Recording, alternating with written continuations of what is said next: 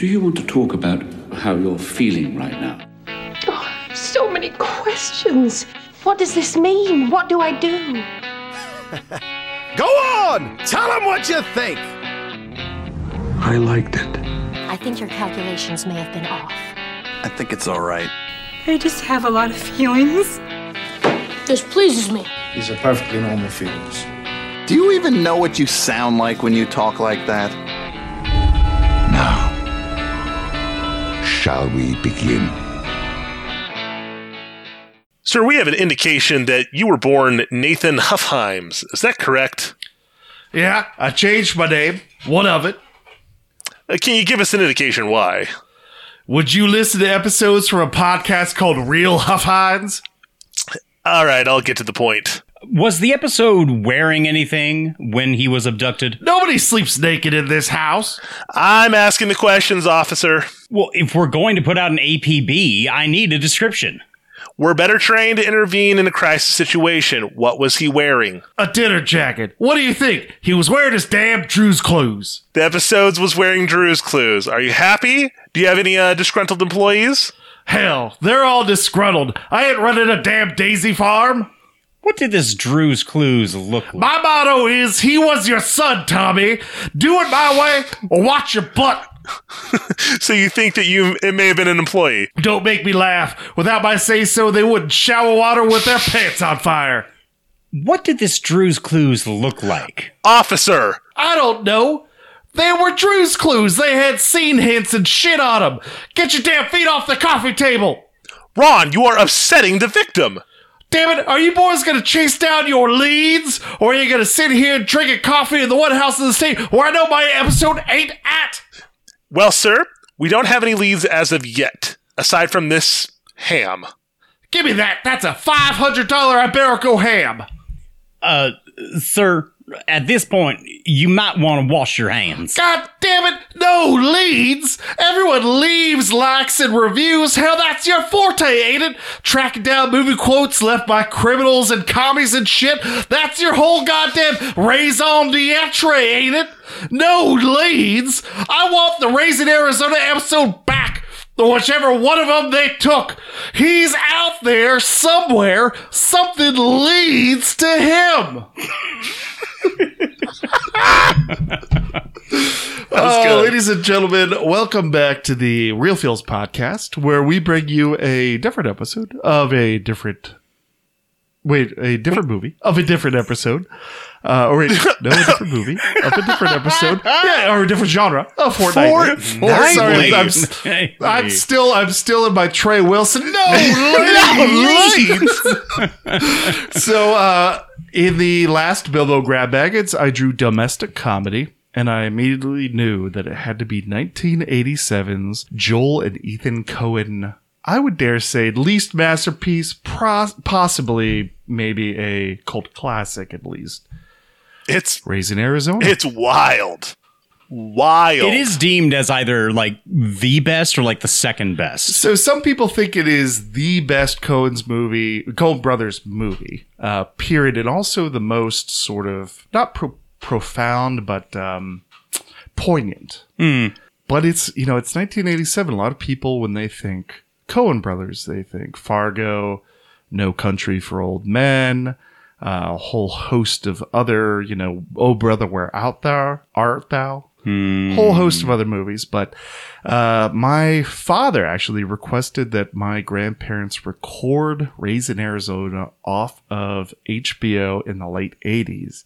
And we had this VHS, and I watched it as a child ad nauseum, which a lot of people are like, Raising Arizona, Jack. I mean, that could be a little bit of, some little too over the top for a child. But, except for shit, there's no other swear words. There's not a whole lot of real violence. Everything is sort of cartoonish, and the real violence happens to our villain at the end. That's true. This is interesting. And as Simon Pegg did say, this is like a live action Looney Tunes movie. It's very comical. I mean, to obviously like jump way ahead, like the whole, driving off. Where's the kid? Thought you had the kid.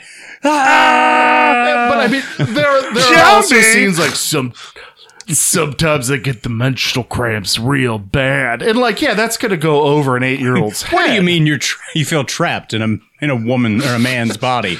Well, sometimes I get the menstrual cramps. Well, should we give them some bean footage? Or I guess since it's Arizona, some frijoles? Some frijoles? Some baby bean footage? Yes, yes. My name is H.I. McDonough. Call me High. Don't forget his profile, Ed. Turn to the right. What kind of name is Ed for a pretty thing like you? Short for Edwina. Turn to the right. You're a flower, you are. I do. You bet I do. Okay, then. Where's that baby? What? Are you kidding? We got us a family here. Mr. Arizona, which child was abducted? Nathan Jr., I think. Do you have anything to say to the kidnappers? Yeah. Watch your butts.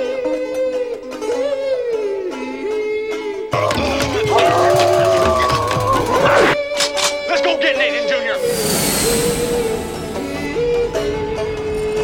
Give me that baby, you warthog from hell!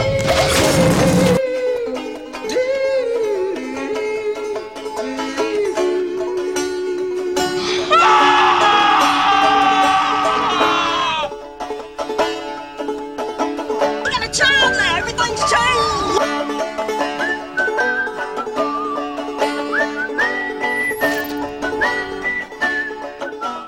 All right, so to my understanding, neither of you guys had ever seen this First movie. time. This is my first watch. This like that it kind of made like you got goosebumps on my sack a little bit because this is one of my favorite movies.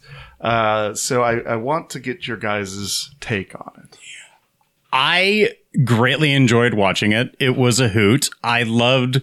Now, I mean, we've had Cage do like Southern, not like vampire book editor Southern, but him doing this and also his Woody Woodpecker hair, which as the state of his like paranoia and anxiety gets worse, the hair gets more disheveled and bigger. And I love that. I think that's hilarious. I think Holly Hunter, which the role when the script was written was made for Holly Hunter, according to the Coens. I love her reactions to a lot of things.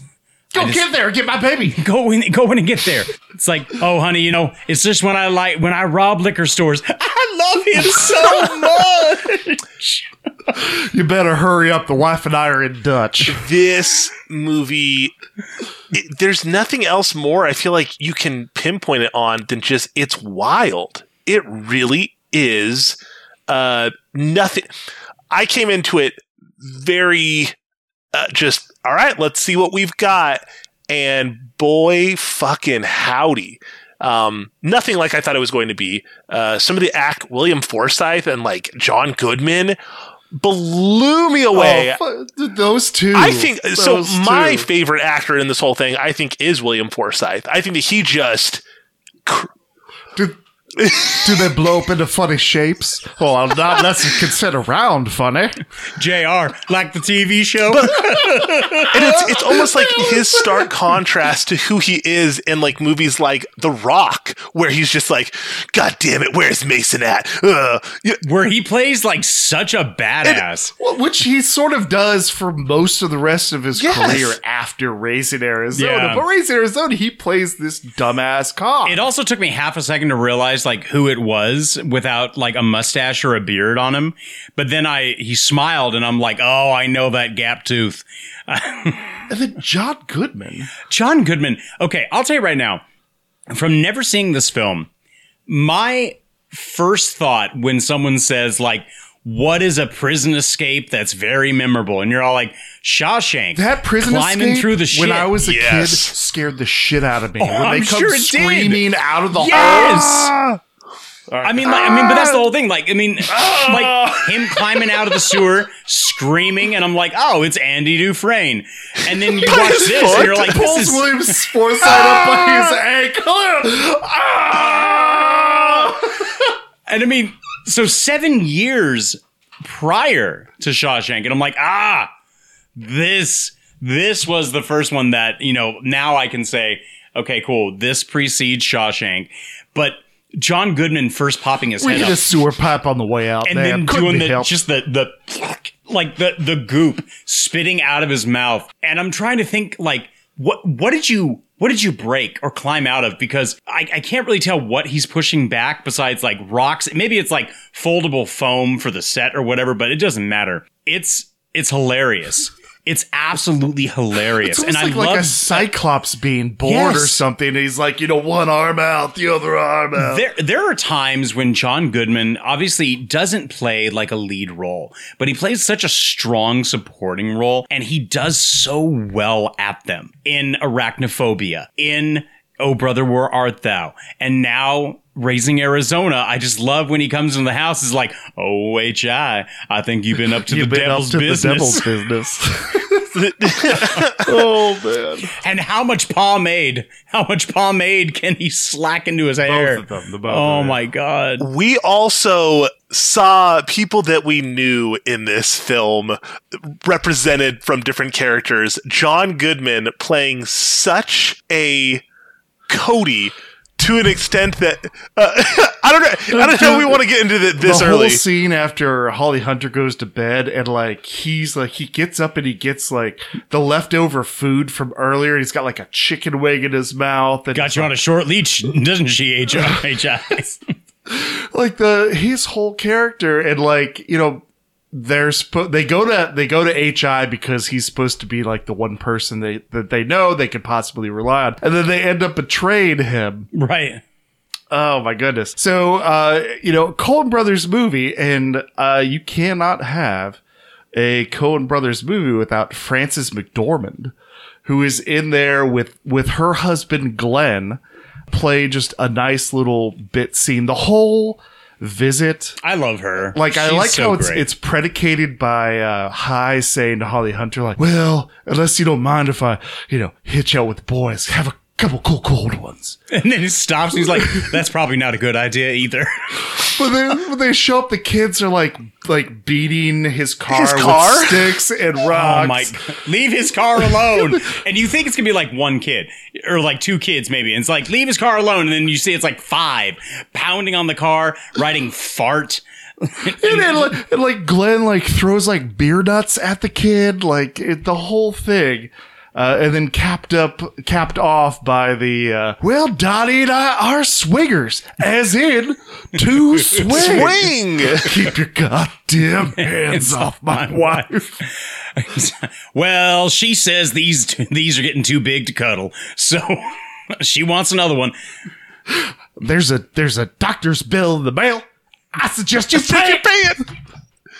Oh, you're fired. I know. I expected that.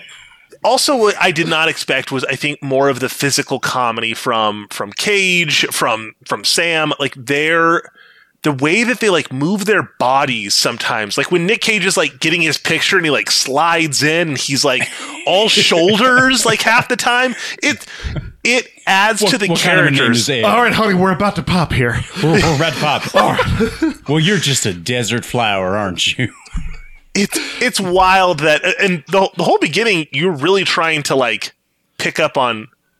Well, wait, the title doesn't flow across the screen until 11 minutes into the movie, which I love that whole intro and the yodeling for the intro music. The banjo is call it Edwina is crying, and she's like, you tell him where to find me. Left me. It's like, when you tell me, Chad McDonough, where you can find me in Maricopa County. Maximum security now, prison. Hi, you wouldn't lie to us now, would you? They got a word for you, Hi. It's called recidivism. Repeat offender. It's like, well, I didn't mean to hurt anybody, and we appreciate that. So they got the dialogue from doing basically just riffs on the Southern gentrification, and the Bible. The wording and how they would do that in there. So it's when High's I was starting to reminisce that the salad days are over. It's Jesus Christ, man. And like the old folks, you know, like the probation board with the you're not just telling us what you want us to hear, are you now? The night that he goes back and he decides to rob because, you know, they need Huggies, and mainly Huggies. I forget if he grabs anything else. But you mean the beginning of one of the greatest chase scenes in cinematic history? Exactly. It is, I think, I'm going to compare it to like another like really famous and recognizable chase scene. I find it to be more entertaining than Ferris Bueller trying to make it home in time. Yeah, and I was also thinking, like, the last really great chase scene that we talked about was Point Break. Oh, which sure. also has, like, you know, there's a dog thrown in that. But there's so much action there. This is so just slapstick. Comical. You got the fucking dogs, and then he carjacks the old man who just basically, son, you got a panty on your head, and then the rest of his lines is, you've got the blonde fucking convenience store kid with a 357 Magnum, and then the cops are just done so over the top where like their car is like hitting air when they're going over speed bumps. He's just like they're just shooting off dozens of rounds Just in a neighborhood. Firing. The store manager and every woman in the store has got their hair curlers in. I love that, like, one is screaming and running and, like, runs down the cop. So this is, I'm gonna relate it to a movie that Jack is not going to appreciate at all, but this is very Little Rascals. It's okay. I've actually never seen it, so. Jack. I make judgments from the hip on it. But there's so many parts where even when they're like people are flying out of the way, like doing somersaults in midair, you know, it's that like comical, but it's wild that it keeps going. There's so many parts where I'm like, oh, okay, they're gonna wrap it. Oh no, now they're in a supermarket. Okay. Oh shit! They're firing guns in the supermarket. Why not? Hold on, baby. We're gonna go get daddy. And it's like I don't know what they did, or if it was just happenstance where the baby like pulls down on its hood. Like, I'm sure it was a couple of takes. Well, I think there was like 18 babies that were in this movie to play Nathan Jr. and the collected, Arizona 5 or whatever. I think it inevitably. There's something about triplets, but there were so many babies that were actually. Hilariously to say this, babies were fired from the film because instead of crawling, they would take walks. One woman was putting her baby's shoes on backwards so they would not be able to walk. So they can film this movie. Oh, PETA. Anyway, yeah. But okay, let's not ignore the Apocalypse bike rider, played by a wrestler.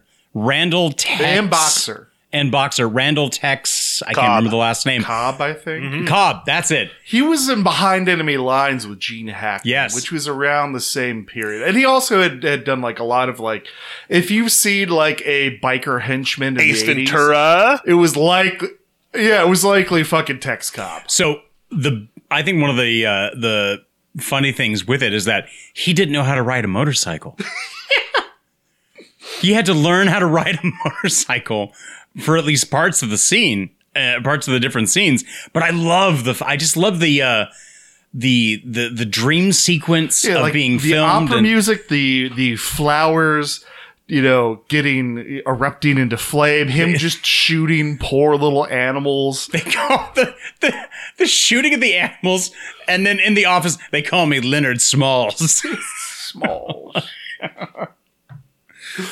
Oh, he looks like he needs not one, not two, but like 3 baths. So I want to say, and there was a lot of good acting that was done in this movie, and unfortunately, at the time, it got no recognition because the Coen Brothers were very little known. It was nominated for absolutely no awards, but Trey Wilson, who played Nathan Arizona. And unfortunately, he died about a year later of a cerebral hemorrhage or like an aneurysm. Like, just one of those things that nobody could diagnose. That sucks.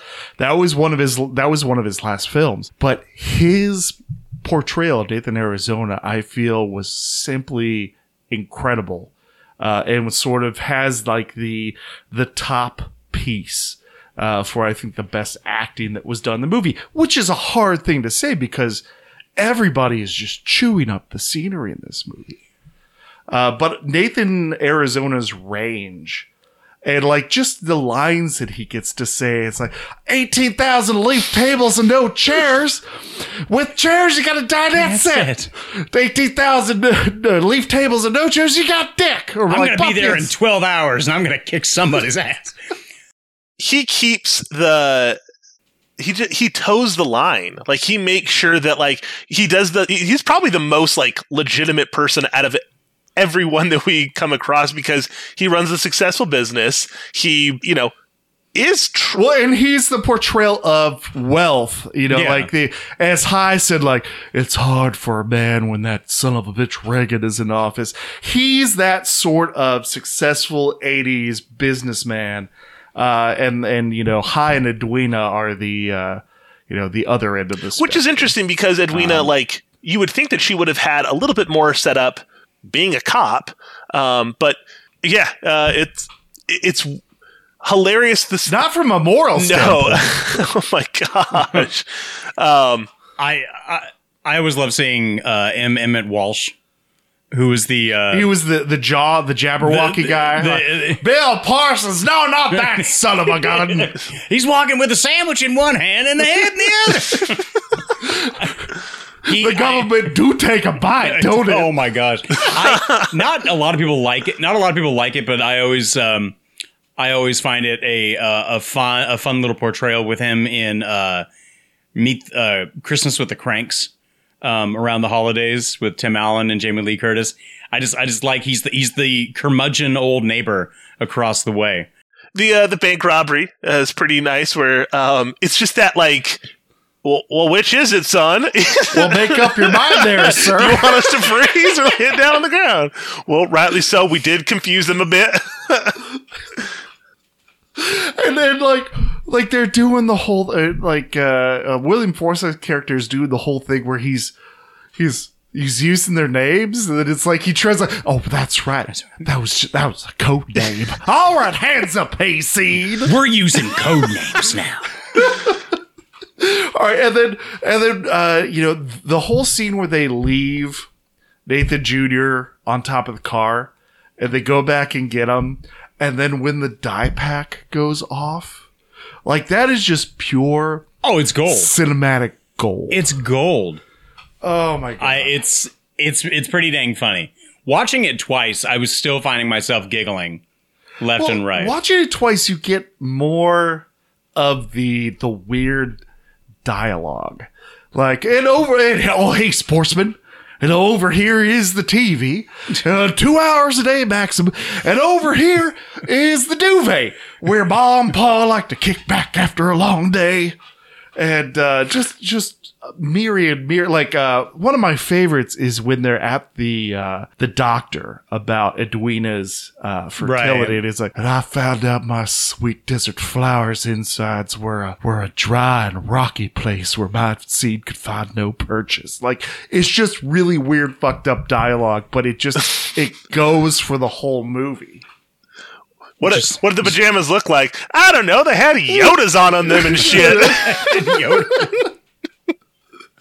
Don't you cuss around him. Oh, he don't know a cuss word from Shiola. Would you shop at a place called Unpainted Huffheims? I'm sorry, man. We don't normally smell like this. But for a movie of this caliber, or I don't know, this, you'd think that a lot of it is ad-libbed. But that's incorrect. Actually, the Coen brothers had to do a little bit of sparring with Nick Cage to keep him on script because they had just about $5.5–6 million budget. And the movie ended up making 30, which for the time, I mean, hell, with $5.5 million budget, that's not bad. But everything was planned out to the T, and the Coen brothers just didn't have the time or the money for actors to just be Sure. ad-libbing Oh, all yeah, day yeah, long. yeah. So you think a lot of these are ad-lib. No, this is all written and scripted, which, is a bit of a... I don't know. I feel like ad-lib has become like the new comedy these days, where it's like, we'll put them in a setting, and then they'll just all yes and for the rest of the movie, which sometimes that produces really funny stuff. It did for a while too. Like the Adam McKay stuff, where they would let Will Ferrell and it had a really good wave, and I think now we're kind of coming out of it where it's like, listen, some groups can do it and do it well, and then other times it just shows this like, where are you really going? Who is this character as a whole? Where keeping him on track to, no, Nick, we just need you to read your lines, man. And I mean, not only that, but like the whole goddamn cast. Apparently, the mayor of Arizona did not.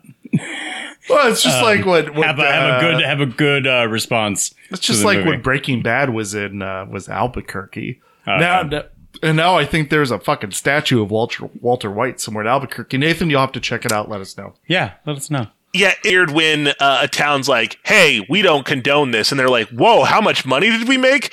We condone it. See, I find that kind of interesting, where it's like certain things don't get recognized, but like, this movie did so well. Okay, cool. We're going to kind of understand. Breaking Bad did well. Oh, okay. We'll let that slide. And this is just me, but you go to places where, like where Gary Gygax is from, there's no statue. But you can see the reflection of the budget, but you don't really notice it because the scenes are either prison or the police office, the trailer, the convenience store, High's work, and the bank.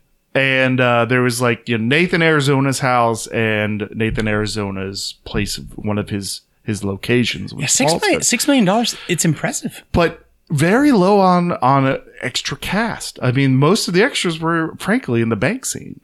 Everything else is either single or double. The wedding, the grocery store, the wedding, everyone clapping. Mm-hmm. But even then, all the police on one side, all the convicts in Hawaiian shirts on the other side. But I mean, even then, with the extras in the wedding, you're seeing the backside. They're not getting face. So anybody out there who has not seen Raising Arizona or thought that it was just about a couple raising a baby, you're way off. I highly recommend this movie, especially if you like the other Coen brother offerings out there. I think you see a lot of their structure in Raising Arizona in movies like Fargo, in movies like No Country for Old Men. That storytelling structure. But I think that we're seeing sort of like the proto Coen brothers movie in Raising Arizona. I feel like they have one or two others that happened earlier, but I think this one put them on the map. And honestly, if Raising Arizona had been made 10 or 20 years later, it would have been Best Picture, Best Screenplay, Best Director. But it wasn't nominated for anything. Yeah, it was nominated for 2 different small award shows, and even then, it's just nomination. Didn't make any wins. But it is a quirky little oddball comedy that has honestly a lot of heart. You know they're doing wrong, but you're at the same time kind of rooting for them. And again, in all the wrong ways. Trey Wilson at the end, Nathan Arizona when they return Nathan Jr. Like that whole scene is touching, and then I like the ending with again High's like dream sequence and again and I dreamed further, way into the future, and like that's it's a dream sequence. You can't take it as this is what happened, but it's the optimism that High and his wife now have moving forward, that after this, whatever happens, at least we'll still be together, whether we have children or we don't. Right. This whole crazy fucked up situation has made us stronger for it. And Holly Hunter, I mean, we already kind of talked about it, but like every scene that she is in, I kept trying to think, I'm like, what else has Holly Hunter like shredded like this? Like, and I mean, she's done good work, but I just, I think the last thing I remember seeing Holly Hunter in is the Batman versus... Was it Batman versus Superman? Where she plays the Congresswoman? Dawn of Justice. Yeah. Well, and she does her voice is so recognizable. Yeah, and she's in The Incredibles. The mama. She's Elastigirl. Yeah. And she's in just a little bit of Succession. Not a huge major role or anything like that, but just that kind of big show, but enough to fit in and just be like, hey, I know you. What are you doing here? Two scenes that I really love her in is the dip tep scene. It's like, yeah, we got to get the dip tep. And then the scene after High wakes. The college fund. Do we have college fund? We got to need that, High. You're going to need that. And then the scene where High wakes up after having the dream about Leonard Smalls on the prowl. And he wakes up to her singing that like old folk song. Yeah. And it's just a beautiful little moment. And like High walks up to the widow's like, life's hard on the small things. And, but that's like sort of like the final calm before like the storm. And I want to say the fight scene between High and Dale is awesome. It kind of reminds me a little bit of a less violent fight scene from Kill Bill 2. Yeah. But I mean, like, it's again over the top. John Goodman has got Nicolas Cage on his shoulders and is like, wrestling throws him through the bathroom, and then they tie him up with the cord from the Venetian blinds. Yeah. And as they leave with Nathan Jr., like he rocks back and forth and he falls down, and like his head hits like the cheese puffs. Yeah. And then they come back in and they dust off the baby Spock book. Like that poor book. And crunch back by, and it's just like, oh! Well, you need the instructions. But it's fairly self-explanatory. They got the tapettes up under the groin, and I just need to know if I need to get pins or yeah. But is there anything else that you guys want to say about 1987's Raising Arizona? Last little bit. I love when Forsyth make his like sticky bandits type thing. It's when he's like, now I'm gonna have you count to 300 and I'm gonna come back halfway. Like that's his calling card. I'm glad that you're in my head because I was gonna bring that up where the guy's like 877. Oh, bullshit. He's like, oh shit, they're coming back. 801. Oh, so Holly Hunter says it when John Goodman and William Forsythe show up, like, they ain't gonna split up the family, huh? But William Forsythe and John Goodman say basically the same thing to each other, like, they ain't gonna split up the family, Dale. It's like the little baby. See, now I'm trying to think how many movies Holly Hunter and John Goodman have done together, because they've done Raising Arizona. Oh, Brother, Where Art Thou? Always. Oh, yeah. Oh, Brother, She's Where Art Penny. Thou? So that's 3. She was Penny in that, yeah. Yeah. Goddamn paterfamilias! Yeah. No, so there's 3. Yeah. I really liked her in, there's a movie with Sigourney Weaver called Copycat. Oh, the serial killer. Yeah, the serial killer one. And there's a newer movie, some people might know. It's a romantic comedy with Holly Hunter is married to Ray Romano. It's called The Big Sick. And it's about a young lady who's dating a sick comedian. And it's got so much heart, and it's funny, and it's completely relatable, and it's heartbreaking at the same time. But yeah, no, Holly Hunter's great. I really like Holly. And I do love that High at that note that he leaves, basically saying like, hey, I'm sorry, like I'm gonna make it right, yada yada yada, and he signs it his name, Herbert. I know, Herbert. That hit some feels. I was like, boy's trying. He's trying. Yeah, he is. Segments? Segments. Segments.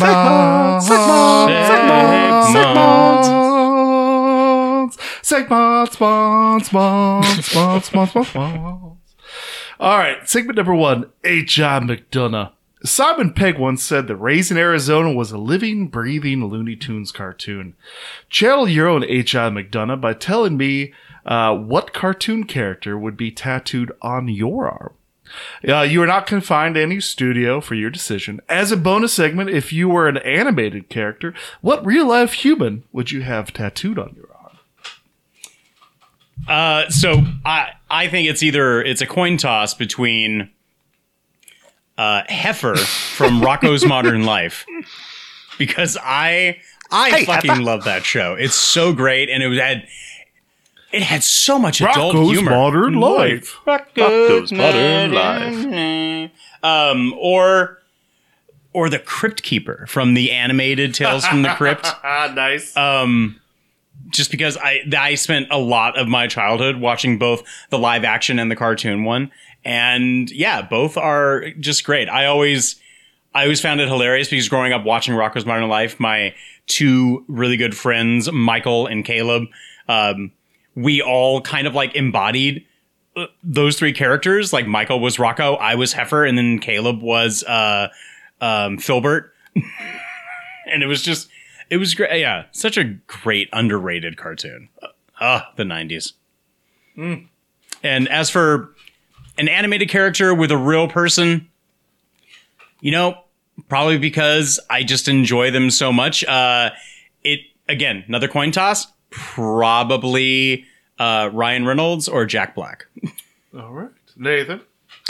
So I had two that I kind of went down the rabbit trail on. One was more like cartoon character of like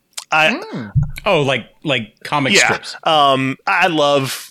He's not restrained. No, I love Calvin and Hobbes. And then if I was, I made the joke, if I was the animated character of Calvin and Hobbes, I would have the same Calvin and Hobbes where they're like on the log, like kind of like balancing, walking of Hobbes and Shaw. I just thought it'd be funny.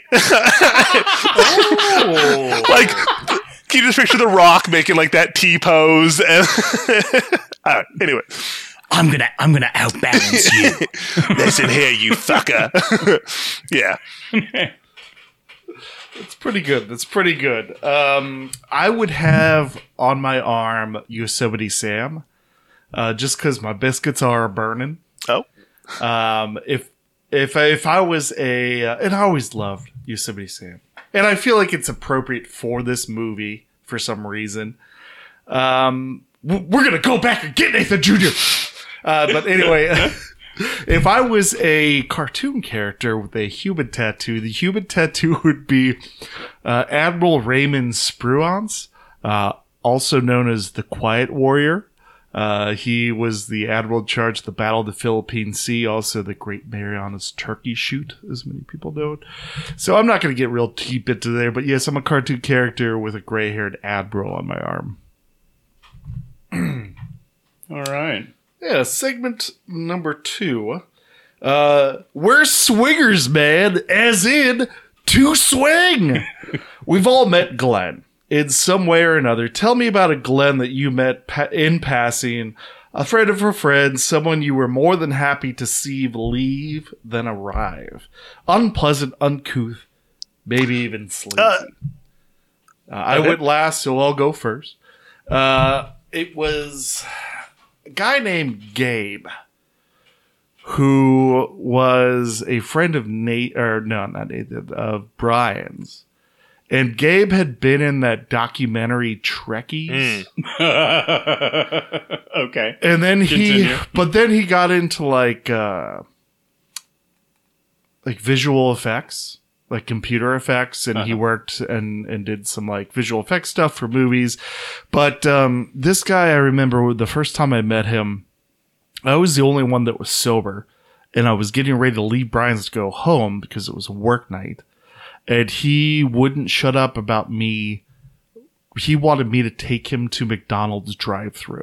Oh, I've heard this story. Yes. And Cody always says, like, and he took him. And I said, no, I didn't. No. I left. And then another time I was with an ex-girlfriend down at, was it Fish Lips? Yeah.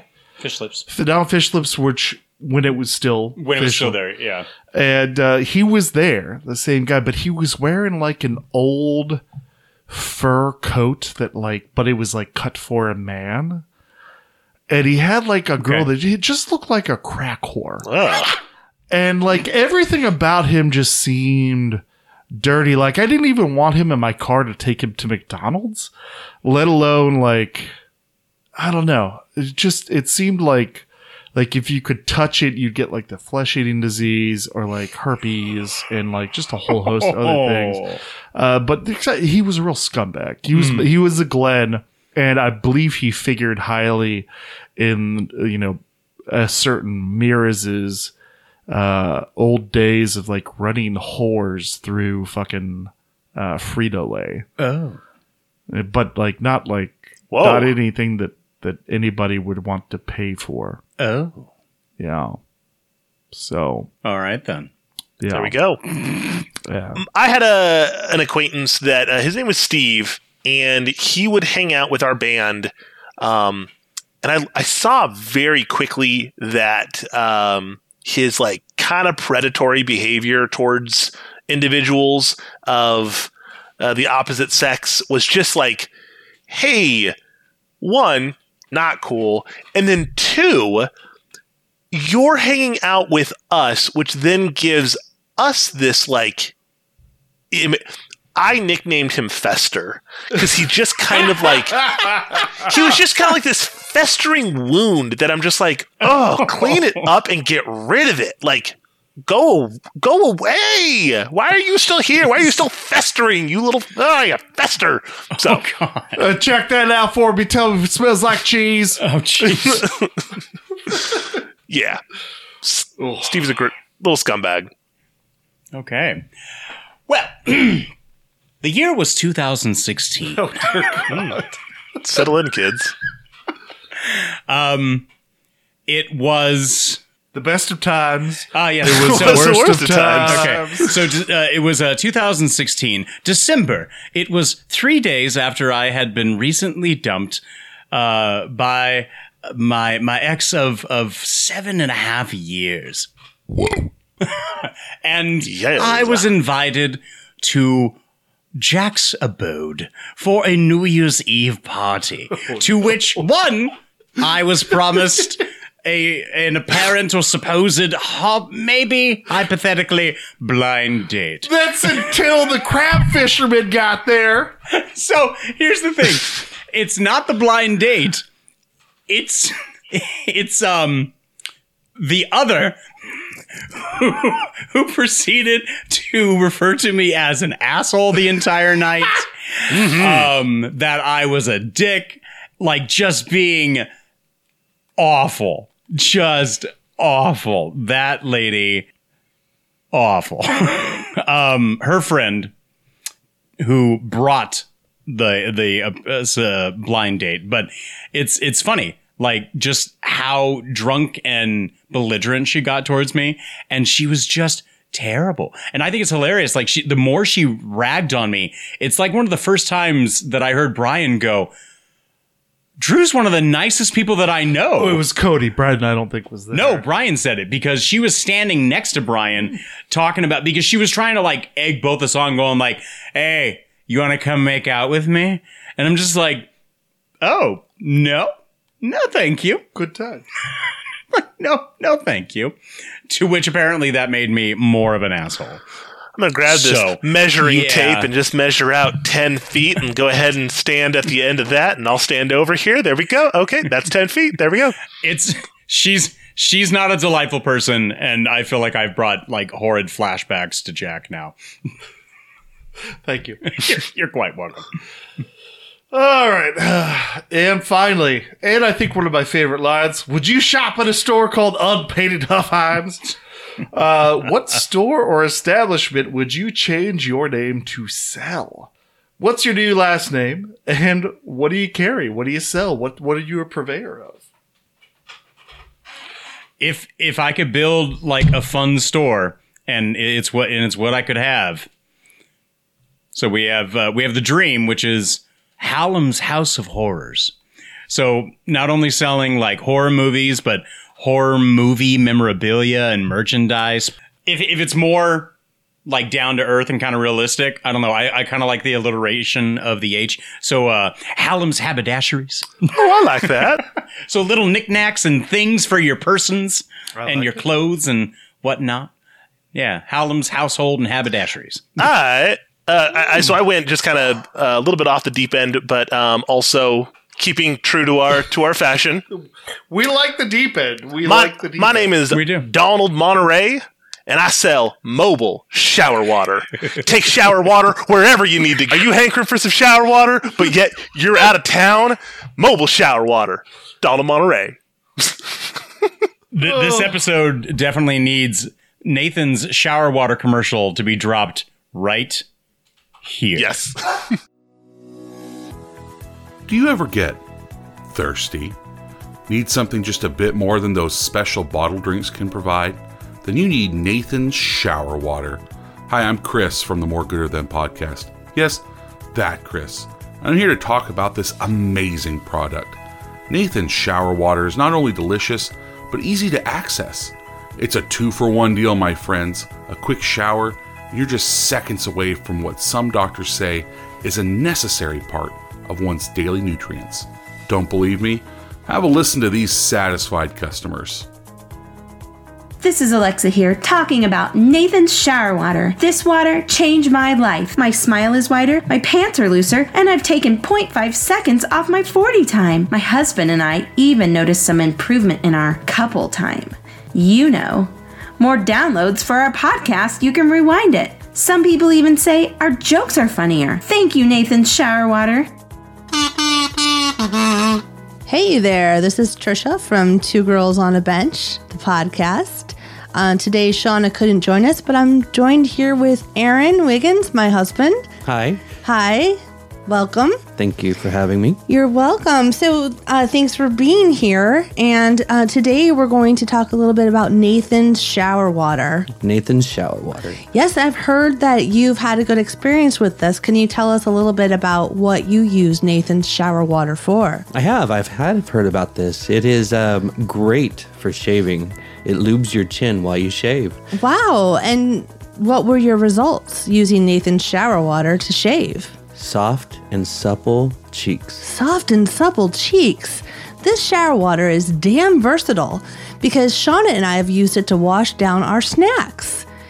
You know, I heard it's the only shower water that's FDA approved for skincare and for digestion. You can eat it too? You can eat it too. You heard it here first, guys. That's Nathan's Shower Water. You can shave with it and be soft and supple like Aaron. Or you can eat it, like me and Shauna. Thank you so much. Thank you. Bye. You know what I hate? Carrying around a bottle of water. 9 times out of 10, I don't even finish it. It sits in my car and rolls around at every stop sign until I throw it away. Sometimes I just want a little bit of water, not a lot. You know, just a swallow or two. That's why I drink Nathan's Shower Water. It's compact and perfect when I just want to swallow a little bit of Nathan. So get your Nathan's Shower Water today. Act quick. Don't let this fantastic deal go down the drain. All right, so my new last name is Ripper. I own a flooring company. We have commercials on TV. Tile, linoleum, carpet, laminate. We'll rip out the old stuff and slash our prices like Jack the Ripper. So we have commercials with me dressed in period precise clothes of an Englishman. And then the prostitutes are sort of going about the alleys, but they've got little signs like, you know, marble flooring, $9.99 a square foot. And then I murder them. And then you see that it's now $7.99 a square foot. Ooh. This laminate, we'll do 1,000 square feet for $150. No, that prostitute's getting murdered, and now it's $125. So it's Jack the Rippers, and we're just ripping down the prices. Oh Jesus, that's amazing. Would you like maybe some interlocking laminate floor, my lord? Just $10.99. Not on my watch. Dun dun dun dun dun dun dun dun. Now it's $8.99. Now it's $8.99. You wench. So I love any Bob's Burgers. We're positively bleeding out profits over here, Drew. Bob's Burgers always has the neighboring place that has great names. I love seeing names like that in real life, like play on words for the company. Love it. The fan theory is that Mort keeps killing the people next door to Bob's to keep his business in line. Oh, okay. That's why it's always a new business every single time, and Mort is constantly having customers. Okay. The other theory is that Bob's killing them so he can have meat. I remember that was kind of episode 1, wasn't it? Where they were is it human meat? And that was kind of oh, is this the pilot? I'm like, priest. Have a little priest. So awful lot of fat when they wear it set. What would you guys rate 1987's Raising Arizona? Whew. For what it is, I don't know. It's not a grand slam, but it is definitely a home run. It rounds the bases. It gets the applause. It's a one-person home run. But there's nothing. I feel like I can't give it this mastermind genius. Wow, that blew my mind. It was just this was so entertaining. Both watches, highly liked them. Wasn't dreading the second watch. Oh, great. It was kind of okay, now I know what this film is. Now I can actually just almost now I can just enjoy it. All the anxiety is out. I can just watch it. So yeah, it is just a solid home run over the fence and felt good. And when we couldn't find crawdad, we ate sand. One day I tried to make my own. Threw it in without the water, though, just like popcorn. Drew? Kind of like Nathan. I can respect for the time and the money and what it is, and I can't really fault it for anything, especially when it's presented how it is and with how they did it. It's a solid 3.5 out of 5 for me, and it's very enjoyable. So I feel like this is a great example of 80s cinema, but also cinema that we probably won't really see anymore, or is harder to see, or it's done as a mini series or whatever, just because it's not your tentpole superhero, this, that, or the other thing. But I absolutely adore this movie. I love the writing, the dialogue, the music, the acting, the actors. So I'd give it 11 out of 12 cold ones. And I'm curious if they would ever attempt something like this, just because it is so unique. When the paint goes off in the car and Goodman's wiping it back and forth. Things like that, just, I don't know, they're so different than, like you just said, the superhero, formula, cookie cutter, this is what we get at time after time. I think maybe that's also another reason why I liked it so much, because it was such a breath of fresh air. And I'm sure at the time, that wild, because I don't think people knew what to do with it back then. True, yeah. It is very Looney Tunes, but I mean, in the best way possible.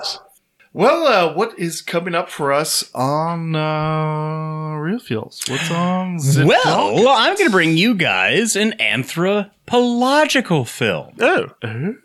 capital.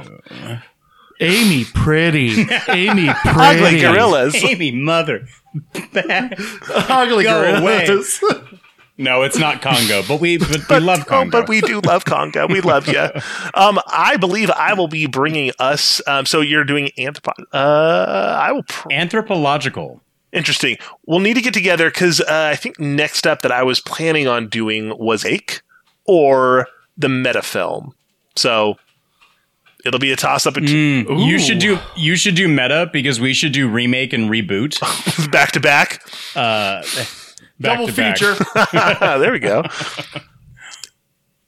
So yeah, and then we have a Patreon. Another one coming up.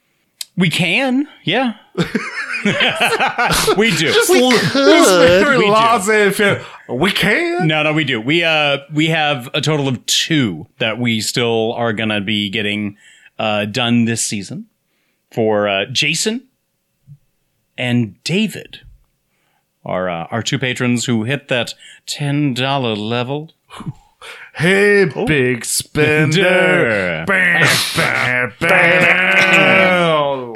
Send a little love to me. Speaking of love, guys, if you want to get in contact with us, hit us up on Facebook and Instagram. Search for the Real Phils Podcast. On Twitter, we are at Real Phils Pod. You can call the Tooch line 661-376-0030. Tell us what your favorite Coen Brothers is. Tell us what tattoo Folks, of a cartoon character you get. Is a dry and rocky place where none of your seed has found purchase. Please, none has found utilize. purchase. Call us. Call the Tooch line. I don't care if you want to talk turkey, whatever. 661-376-0030. We would love to hear from you. Or you can send an email to realphilspodcast@gmail.com. Thank you, everyone, for joining us for another episode of The Real Feels Podcast. This has been The Realist. And The Feelist. I'm here on my knees, Ed. A free man proposing. Howdy, Kurt. Let's go get Nathan Jr.